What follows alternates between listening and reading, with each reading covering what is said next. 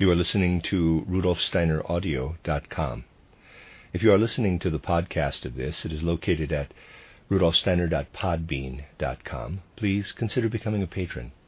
As well, there are two publishing houses, steinerbooks.org in America and rudolfsteinerpress.com in England, who are the sole publishers of Steiner into English and have given me permission to do these recordings. Please consider patronizing them as well. You are listening to RudolfSteinerAudio.com. This is a reading of a collected work by Rudolf Steiner, number 107, entitled Disease, Karma, and Healing, Spiritual Scientific Inquiries into the Nature of the Human Being. This is Lecture 17, given in Berlin on the 27th of April, 1909. This winter we embarked on a whole series of spiritual scientific reflections, all informed by the specific aim of gaining an ever more intimate understanding of the whole nature of the human being. We studied the great riddle of humankind from many different angles. Today's deliberations will focus on something very mundane, but perhaps precisely through engaging with mundane things, we may discover how we can encounter the riddles of life at every turn, and how they can lead us into the world's depths if we grasp them fully and learn to master and handle them. You see, the loftiest spirit should not be sought in some unknown, far-off realm, for it manifests in the most everyday realities. We can seek the greatest in the least, the world in a grain of sand, if we know how to do so. In this cycle of winter lectures, therefore, I would like to incorporate a reflection on the ordinary, everyday theme of laughing and weeping, as seen from a spiritual scientific perspective. Laughing and weeping are certainly very mundane aspects of human life. However, only spiritual science can give us insight into them, because it reveals the deepest core of human nature, which clearly distinguishes us from the other natural kingdoms on this globe. We stand head and shoulders above our fellow creatures on earth, precisely because of all of them we have attained to the greatest degree of godliness, participating most intensely in the divine. For this reason, only knowledge and insight that raise themselves to the spirit can really fathom human nature. It is important to focus properly on laughing and weeping for a moment, for they alone can dispel the prejudice that tries to relate our nature far too closely to that of animals. There are schools of thought, of course, that accentuate our resemblance to animals. The high intelligence demonstrated in much animal behavior, which can sometimes be more reliable than human reason. The spiritual scientist is not greatly surprised at this, for he knows that when an animal engages in intelligent activity, this does not derive from the animal as an individual, but from the group soul. It is, of course, very difficult to explain the term group soul in a way that renders it comprehensible or convincing to external observation, although this is by no means impossible. But we can bear in mind one thing in particular, which, if our observations are wide-ranging enough, can be externally verified. Animals neither laugh nor cry. No doubt some people will claim that animals do cry and laugh, but this is to ignore the real nature of laughing and crying, for only by doing so can we ascribe it to animals. Anyone who practices true soul observation will know that the animal can howl at most, but not cry, and only grin at most, but not laugh. We need to be aware of this distinction between howling and crying and between grinning and laughing. In fact, to cast light on the real nature of laughing and crying, we have to look back in time to very important events. You will recall from lectures I have given in various places, in Berlin too, especially the lecture on the temperaments, that two streams need to be distinguished in human life. One comprises all human qualities and characteristics, that we receive through inheritance from our parents and ancestors, and can in turn be passed on genetically to our offspring. The other consists of qualities and characteristics we have by virtue of being born with an individuality. The individuality wraps itself in inherited characteristics, only as though in a kind of shawl, whereas its intrinsic characteristics and qualities come from former lives on earth, from previous incarnations. Basically, therefore, we are twofold in nature, inheriting one aspect of ourselves from our forefathers, while we bring the other with us from our past incarnations. Thus we distinguish the true core of our being that passes from one lifetime to another, from incarnation to incarnation, as opposed to all that clothes us, accruing around our intrinsic core of being and consisting of inherited characteristics. Before we are born, our true core of individuality, which passes from one incarnation to another, is certainly already connected with our physical being, and we should not think, therefore, that under normal circumstances our individuality could be exchanged after birth with any other. Prior to birth, the individuality is already connected with a particular body, human body. But the point at which this core of being, this human individuality, can start to work upon us, shaping and configuring us, is another matter. Once the child is born, the individual core of being is already present, as we saw. But prior to birth, this core being cannot as yet bring to fruition or unfold the effects of what it acquired as capacities in the previous life or in all previous lives. It has to wait until after birth.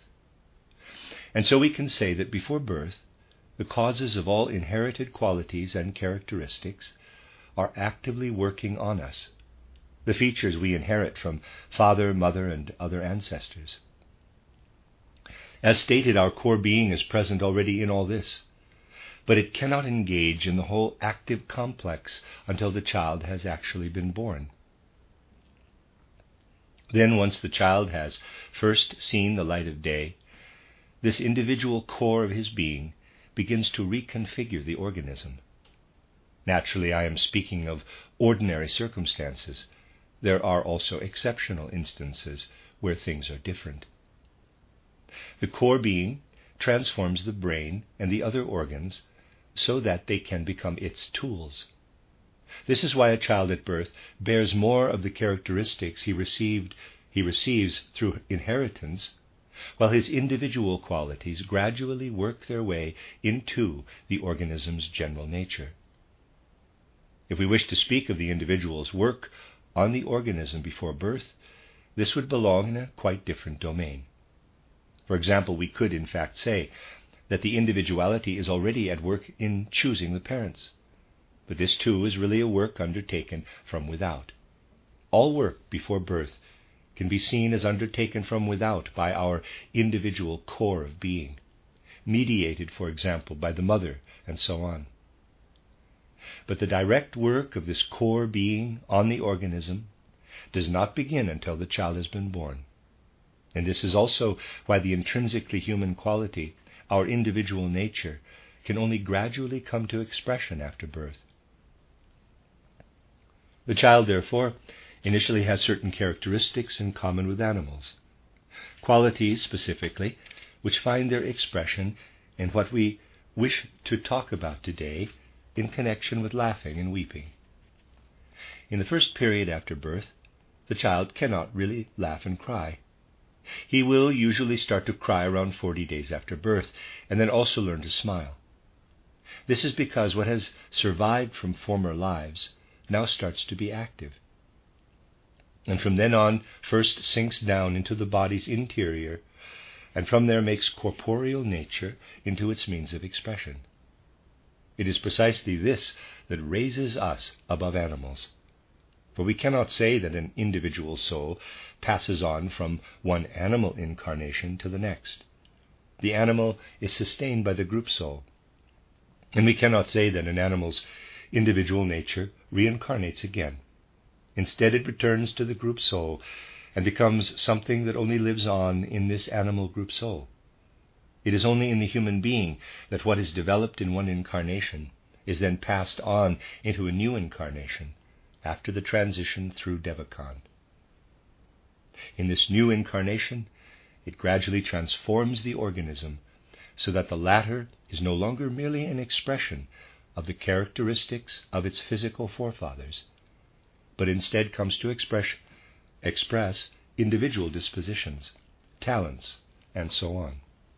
Laughing and weeping are evoked specifically by the activity of the I, capital, within the organism of a being constituted as we are.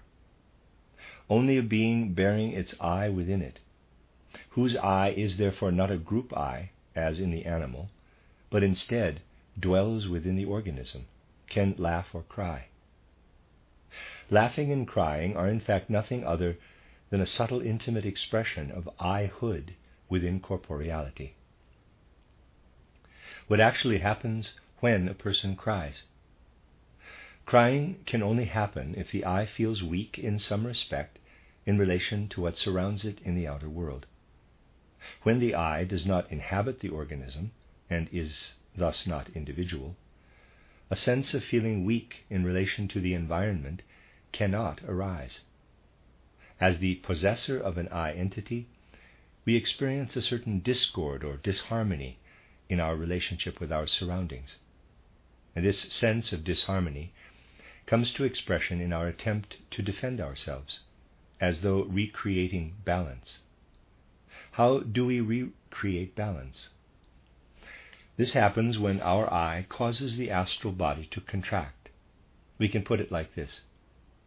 In the sadness expressed in crying, the I senses a certain disharmony with the outer world and seeks to compensate for this, to redress the balance, by inwardly contracting the astral body, as it were compressing its forces. This is the spiritual process that underlies weeping. Let's take weeping as an expression of sadness or grief. In each individual instance, we would have to study the particular nature and cause of this grief. It can, for example, express a sense of being bereft, of losing something we were previously united with. The harmonious relationship of our I to the outer world would exist if what we have lost were still present. Disharmony arises when we have lost something and the I feels forlorn. Now the I contracts the powers of its astral body, as it were, compressing it, in order to defend itself against the sense of abandonment. This is the expression of a grief that leads to weeping. The I, the fourth aspect of our being, contracts and compresses the powers of the third aspect, the astral body. What is laughter? It arises from the opposite process. The I allows the astral body to go slack, in a sense, to let its powers broaden and expand. Whereas contraction invokes the weeping state, slackening and expanding of the astral body leads to laughter, as spiritual observation discovers. Whenever someone weeps, clairvoyant awareness ascertains a contraction, a compression of the astral body by the I. Whenever someone laughs, on the other hand, the I causes the astral body to expand, broaden, and become more filled and rounded. Crying and laughing can only arise by virtue of an I active within us rather than working as a group I from without. Since the I is not yet really active at birth, but gradually starts becoming so, and initially has not yet, as it were, taken up the reins that govern the organism from within, the child cannot cry or laugh at first. He only learns to do so as the I becomes master of the inner reins that are first active in the astral body. And since in turn everything spiritual in us finds its expression in our corporeality, the latter being only the physiognomy of the spirit, concentrated spirit, these qualities that have now been described express themselves in bodily processes. And by making the following clear, we learn to understand these bodily processes spiritually. The animal has a group soul, which we can also call a group I. And this group I endows it with its distinctive form. Why does the animal have such a specific, inwardly enclosed form? Because this is impressed upon it from the astral world, and because it must then largely preserve this form. Our human form, as we have often remarked, encompasses all other animal forms in an harmonious totality. But this whole harmonious human form, our physical corporeality, has to be more inwardly mobile than animal corporeality. It must not be as rigid in form as the animal body. We can already see this in our mobile physiognomy. Just observe the relatively immobile physiognomy of the animal, its rigidity. And then look at the mobile human form with its changes of gesture, facial expression, and so forth. Within the bounds assigned to us, you will see that we have a certain mobility, that we retain the capacity to some degree to determine our own form through the I indwelling us. It is not self-evident, other than perhaps in a metaphorical way, to speak of the individual expression of intelligence in the features of a dog or a parrot as being comparable to that of human beings.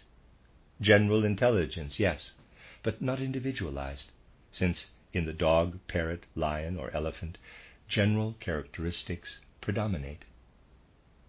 Our individual character is inscribed in our faces, and we can observe how the particular individual soul inscribes itself in human physiognomy, especially in the aspects of it that are mobile. We have retained this mobility through our capacity to endow ourselves with form from within. That we can shape and form ourselves in this way raises us above the other kingdoms of nature. The moment our I alters the general relationship of forces in our astral body, this also comes to bodily expression in our physiognomy. Our usual facial expression, the normal muscle tone prevailing throughout the day, has to change when the I effects a change in the forces of the astral body. When the I lets the astral body go slack, instead of maintaining the usual tone or tension, expands it, the latter will in turn work less strongly on the ether body and physical body, and this results in certain muscles which maintain certain positions in the normal interplay of forces, adopting a different position. Therefore, if the I renders the astral body looser, slacker, in a certain expression of soul, particular muscles have to adopt a different tension from the one which usually prevails. Thus laughter is nothing other than the physical expression, the expression in our physiognomy, of this slackening of the astral body caused by the I itself. From within, through the I's influence, the astral body brings about the muscle positions that give us our ordinary expression. If this tone or tension is released by the astral body, the muscles relax and expand, and laughter comes to expression. Laughter is a direct expression of the I's interaction on the astral body. When the astral body is compressed by the I under the influence of grief, this compassion follows on into the physical body, leading to a secretion of tears, which in a sense are like the draining of blood under the influence of the compressed astral body. That is how these processes work. And this is why laughter and weeping can only be expressed by a being capable of incorporating the individual I, and through it acting from within. The individualized I is therefore initiated where a being is capable of either tensing or relaxing the powers of the astral body from within. Whenever we meet someone who smiles at us or weeps before us, we see living evidence of the human being's higher stature compared with that of the animal. You see, the I works from without upon the animal's astral body. And for this reason, all conditions of tension in the animal astral body can also only be caused from without. The animal cannot impress its inner life upon its outward form in the way we find this expressed in laughter and weeping. There is a good deal more to discover about laughter and weeping, however, if we observe the breathing process in someone who laughs or cries. Here we can really fathom the depths of what is at work. Observe the breathing of a crying person, and you will find it consists largely of a long out-breath and short in-breath. The reverse is true of laughing, where a short out-breath corresponds to a long in-breath. The breathing process is therefore something which changes in us under the influence of the processes we have just described. You need only use a little imagination to see why this must be so, why this might be so. In the process of crying, the astral body is contracted and compressed by the eye, and this leads to an expressing of the breath in a long out-breath. In laughter, the astral body goes looser or slacker, and this is like pumping the air out of an enclosed space, thinning and dispersing it, whereupon air will be drawn in. This causes the long in-breath when someone is laughing. In these changes in the breathing process, we can see the eye's activity within the astral body. The group eye external to the animal is something we can rediscover in its inner action in ourselves, in this remarkable expression affecting the breathing process and causing changes to it. Let us therefore examine for a moment the universal significance of this process. In the animal we find a breathing process that is, you can say, governed and regulated from without, and is not subject to the sway of the inner individual eye, as we have described this today. What sustains the breathing process, governs it, in fact, was named nephesh in the esoteric lore of the Old Testament. Readers aside, nephesh is here spelled N-E-P-H-E-S-H, nephesh, or nephesh, end of readers aside. In reality, this is a term that designates the animal soul, in quotes. In other words, nephesh is the group eye of animals.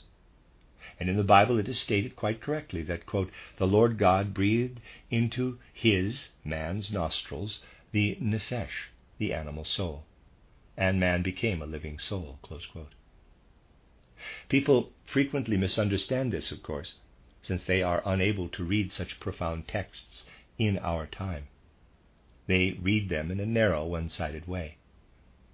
For instance, when the Bible states that God breathed the nephesh or animal soul into man, this does not mean that God created this soul at that moment, for it already existed. The text does not say the nephesh did not yet exist. It existed, outwardly. And what God did was to transpose into the inner nature of the human being something that had previously existed externally as the group soul. The key thing is for us to fathom the depths of such a phrase. Then we can ask what the consequence was of the transposition of the nephesh into the inner nature of the human being.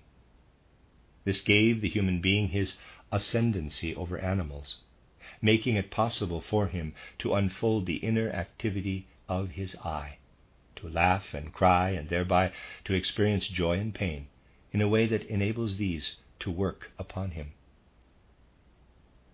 And here we come to the important effect of pain and joy in our lives.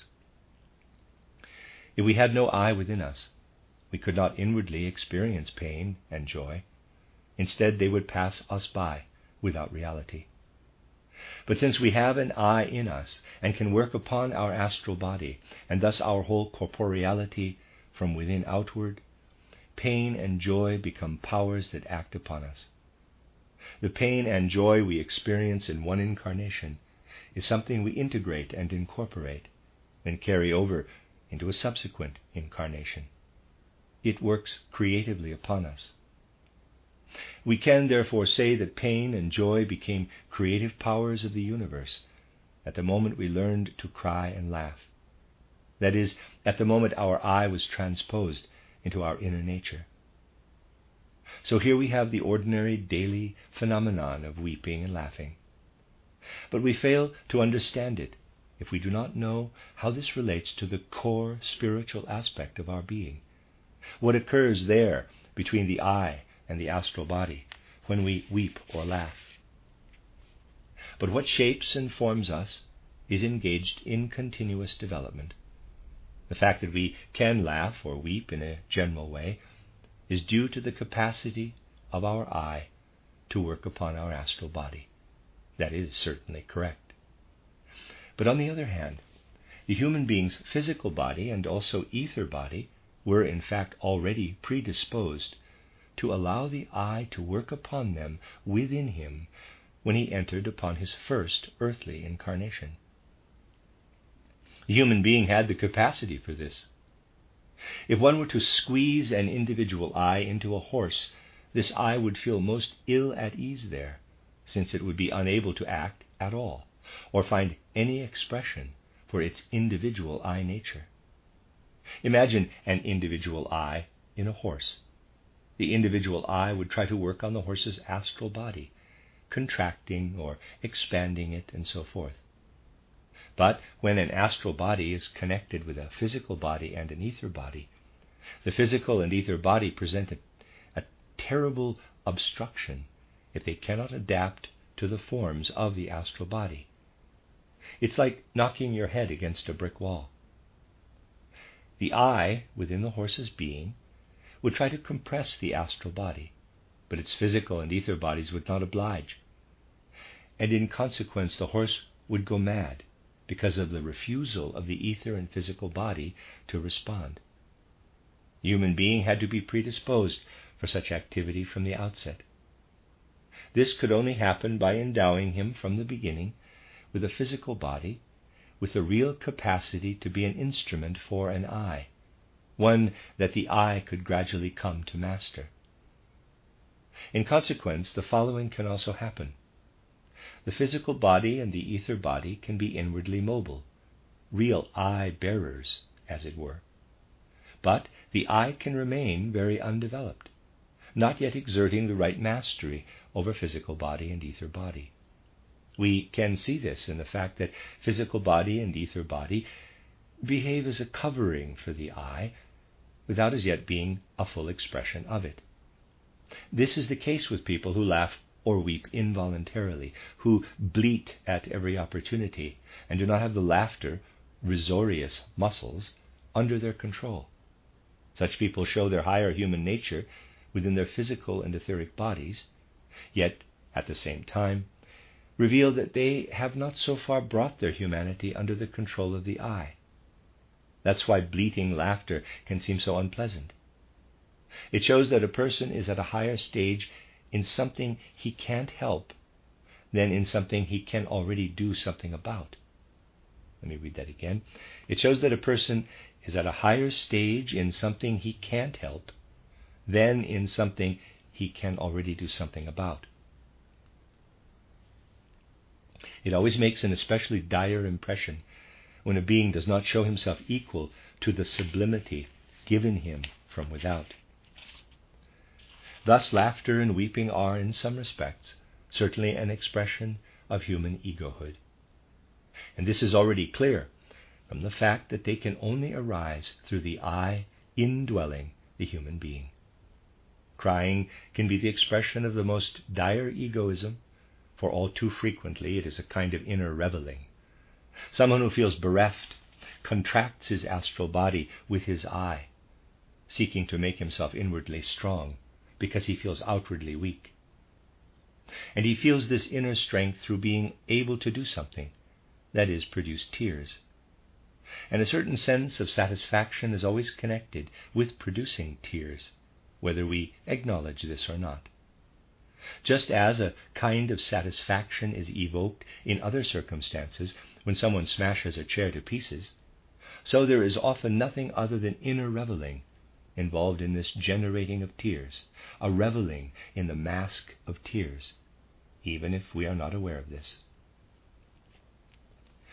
That laughter is in some way an expression of the I, of egohood, can become clear from the fact that if you really trace its origin, laughter must always be ascribed to a person feeling superior to his surroundings and what is happening there. Why do people laugh? It is always when they feel superior to what they observe. You can always discover the truth of this. Whether you laugh at yourself or someone else, basically your I feels superior to something. And in this sense of superiority, the I expands the powers of its astral body, becomes broader, puffs itself up. This is what really underlies laughter. This is why laughing can be so good for you. And we should not condemn in an abstract way all egoity, all puffing up of oneself. Laughter can be very healthy when it strengthens our sense of ourselves in a justified way, leading us beyond ourselves. If you see something in your surroundings, in yourself and others, that is complete nonsense, your laughter elevates you above the nonsense going on there. It must sometimes happen that we rise above something in our surroundings, and the I expresses this by expanding the astral body. If you relate the breathing process to the saying that God breathed the nephesh into the human being so that he became a living soul, you will also sense the connection here with laughing and weeping. For you know that the breathing process itself alters when we weep or laugh. We have thus shown how the most mundane occurrences can really only be understood when we approach them from a spiritual perspective. We can only understand the real nature of weeping and laughter through insight into the connection between the four aspects or levels of the human being. Just consider that in times when clairvoyant traditions still existed to some degree, along with a capacity to visualize the gods through true imaginative perception, the gods were depicted as blithe and jocund beings whose chief attribute really was jocularity and laughter. Nor was it for nothing that weeping and the gnashing of teeth were assigned to realms of universal existence in which an excessive egohood primarily held sway. Why? Because laughter signifies a raising of oneself, a leading of the I beyond its surroundings, and thus the victory of what is higher over what is lower. Whereas weeping signifies cowering, withdrawing from the external, a sense of the ego growing smaller and feeling bereft, a retreat into oneself. In human life, grief is poignant and stirring because we know that it will and must be overcome. But in the world in which sadness and grief can no longer be overcome, they do not appear poignant, but hopeless. There they appear as the expression of damnation, of being cast out into the darkness. When we consider the larger context of how the work of the I upon itself informs and is expressed in the human being, this can give rise to powerful feelings in which we must pay close attention and which we must pursue into their intimate configurations. We will then have grasped a good deal of what we encounter through the ages of evolution. We need an awareness of a spiritual world behind the physical, and of the fact that what arises in human life as the fluctuating phenomena of laughter and weeping appears separately from us as the bright blitheness of the heavens on the one hand, and the dark bitter grief of hell on the other. These two realms underlie our middle or mediating world, and we must see how this world draws its powers from both these other realms. There are a good many other aspects of human nature which we will study, but this theme of laughing and crying is, I would say, one of the most intimate things we can learn about the human being, even though they are such ordinary everyday occurrences. The animal does not laugh or weep because it does not have within it the divine spark that we bear in our eye. When a child begins to smile and cry, those able to read the great script of nature will see in this a sign of the divine nature indwelling the human being. When someone laughs, a God acts within him, seeking to raise him above all that is lower, for smiling and laughter is elevation.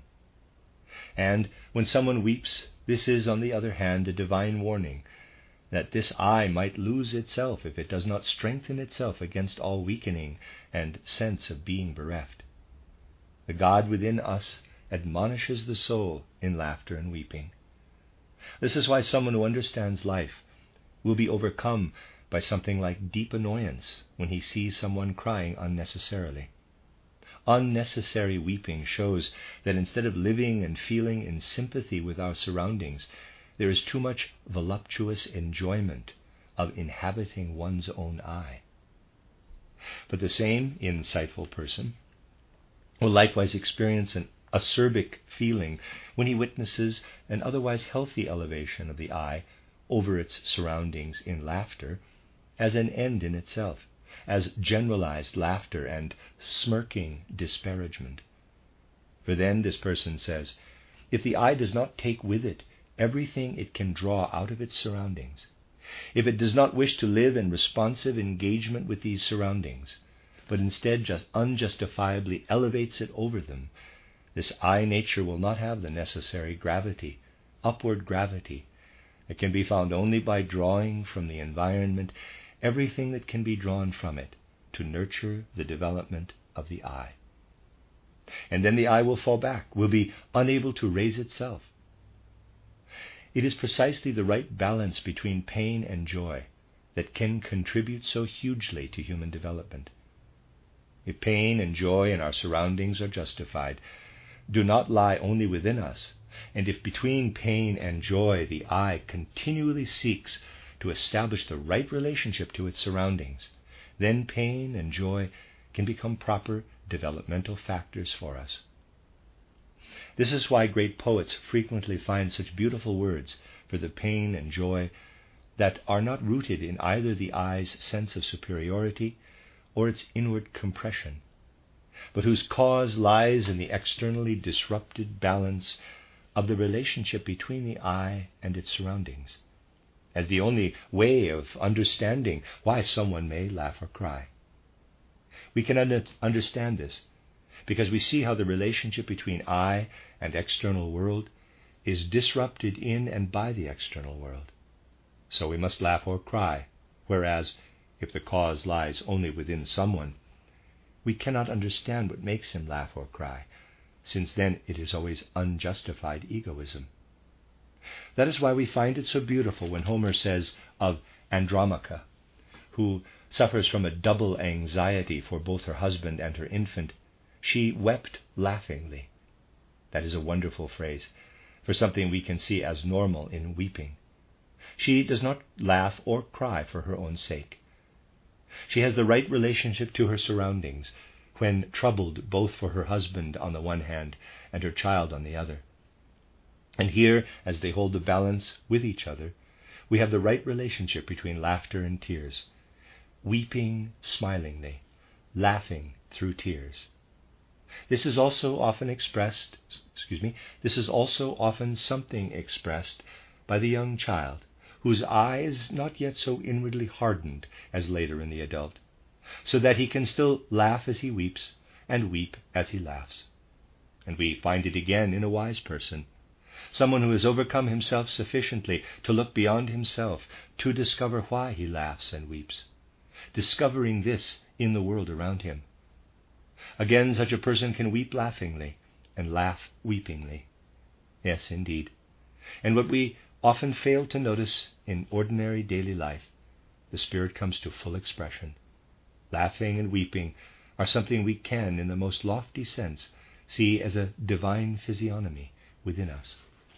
The end of Lecture 17.